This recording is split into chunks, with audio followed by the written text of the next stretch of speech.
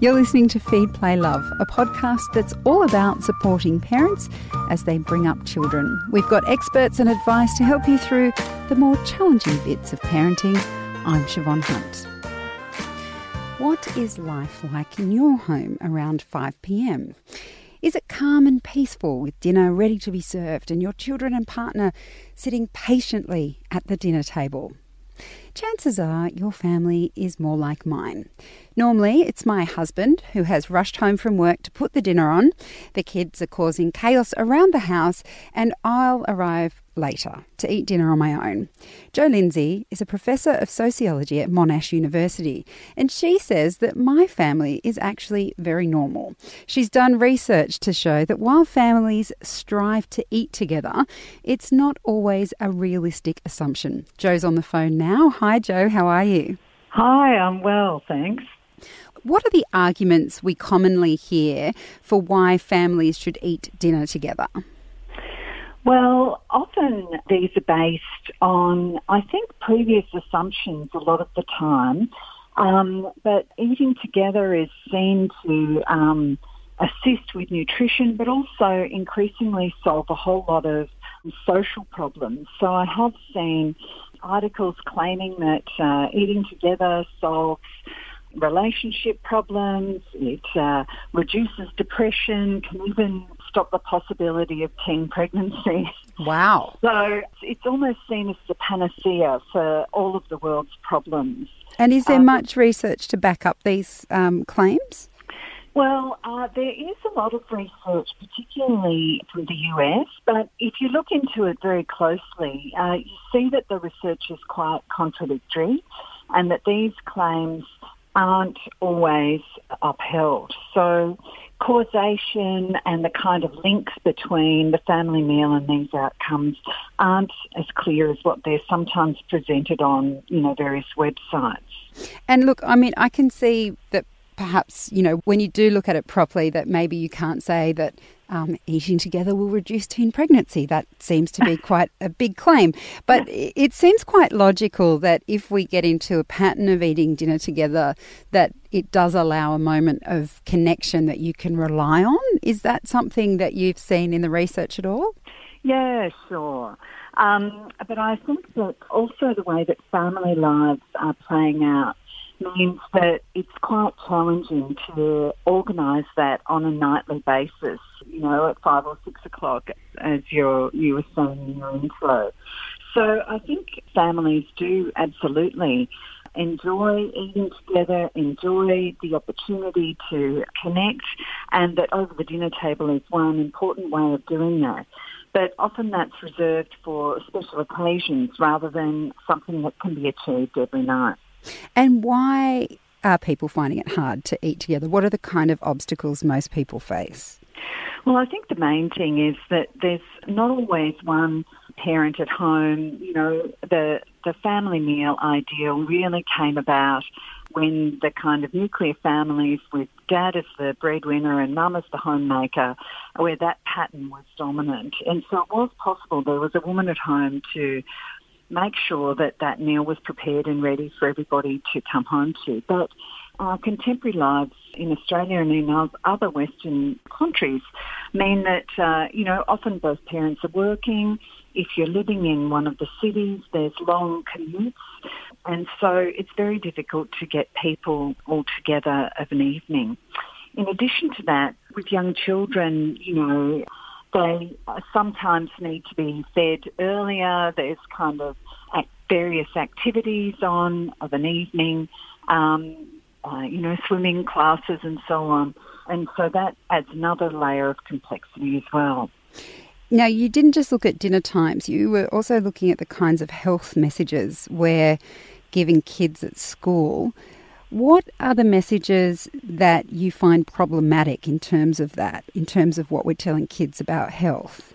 We did a couple of things. So with the family meal study, we gave primary school children iPads to take photos of anything about their family food that they wanted to share with us. So that's where we got all of the diverse pictures of different meals going on. But we also asked the kids about the messages that they got from school, and we looked through the school canteen messages and at the programming as well, and we interviewed parents about school messages, and we found that there were just so many different messages around mood food or brain food or, all sorts of conflicting bits of information about food from school. So the kids didn't really have a very coherent understanding of what they were being told to do. And you hear these stories in the media all the time about parents who've been shamed by teachers because of what they've put in the lunchbox. And I don't even know if they're extreme examples. I know how it affects our family, and my husband packs the lunches, and if I see that he's put something in that's maybe a bit sweet, I'm mortified. I'm like, you can't put that in a lunchbox. We'll get in trouble. Is that something that parents were telling you, that they felt that kind of watchful eye on what they were putting in the lunchbox? Yes, I think so. I mean, people have very diverse approaches, but one of the kind of most worrying things were around teachers who would do lunchbox inspections or would have that very kind of strong judgment about the food that was going into lunchboxes. And kids found that very difficult to manage. We had an example of one particular girl, and it was Mood Food Day, but her family had packed a muesli bar, and she was just so dreading taking that in that she decided to bury that muesli bar in the schoolyard rather than it being detected. So I think that kind of response isn't great. And what about the messages that we're giving kids about how they should be eating at home? I mean, is that happening at school as well? Not just about the lunchbox, but what they have at dinner time? Yes, it is. But I think the impact of that and what is understood by that is really very uneven, if you like. And it's also worth understanding that families are quite diverse in their approaches as well. There are some families who are very upset with fundraisers and other events at school not being as healthy as they would like. So there's the kind of pressure going both ways. But I think it would be useful to have a more consistent and nuanced messaging about the kinds of foods that are good for growing bodies and, how food works not just as kind of nutritional fuel, but also, as an important symbolic and social aspect of our lives as well.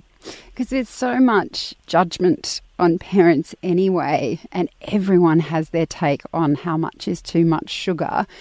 And you kind of take it for granted that is the way we should all be thinking. And of course, we don't want to dose our kids up to their eyeballs with sugar, but sometimes the way the judgment comes across is that you're really harming your child if you let them have a lollipop or something. Yeah. And that seems too much pressure for parents, and it kind of takes away some of the joy of being a child and being a parent to allow the occasional treat. Yeah, that's right. I think that there is this kind of disconnect of people going very hard on the nutritional message, but it doesn't mesh with our kind of, cultural messages around belonging or around celebration and, people being able to have a cake for their birthday or a lollipop, as you say. So I think there is a real kind of judgment and trouble around food, and this is something we need to work on together. Going back to this idea of dinner time being a time we should spend together and connect together, what's your advice in terms of what you've looked at? What's your advice for parents in how they should view meal times and sitting down together? Well, I guess I have a kind of more open view. I think if you really value sitting down together, then that's fantastic, and I would absolutely encourage it. But if it is really challenging and conflict prone and it's just too hard to do, then I think it's absolutely fine to think about other ways of connecting with your child, and that, we can eat well whether we're all together around a table or if we're at the bench or if we're eating separately. And so I guess I would say it's good to take the pressure off family meals and that we can still achieve those kind of connection and health goals through other means. Jo, thank you so much for your time today. My pleasure. That's Jo Lindsay. She's a Professor of Sociology at Monash University. Feed, Play, Love is a babyology podcast produced and presented by me, Siobhan Hunt. I'd love to hear from you, so if you'd like to get in touch, email me at feedplaylove@theparentbrand.com.au. See you next time.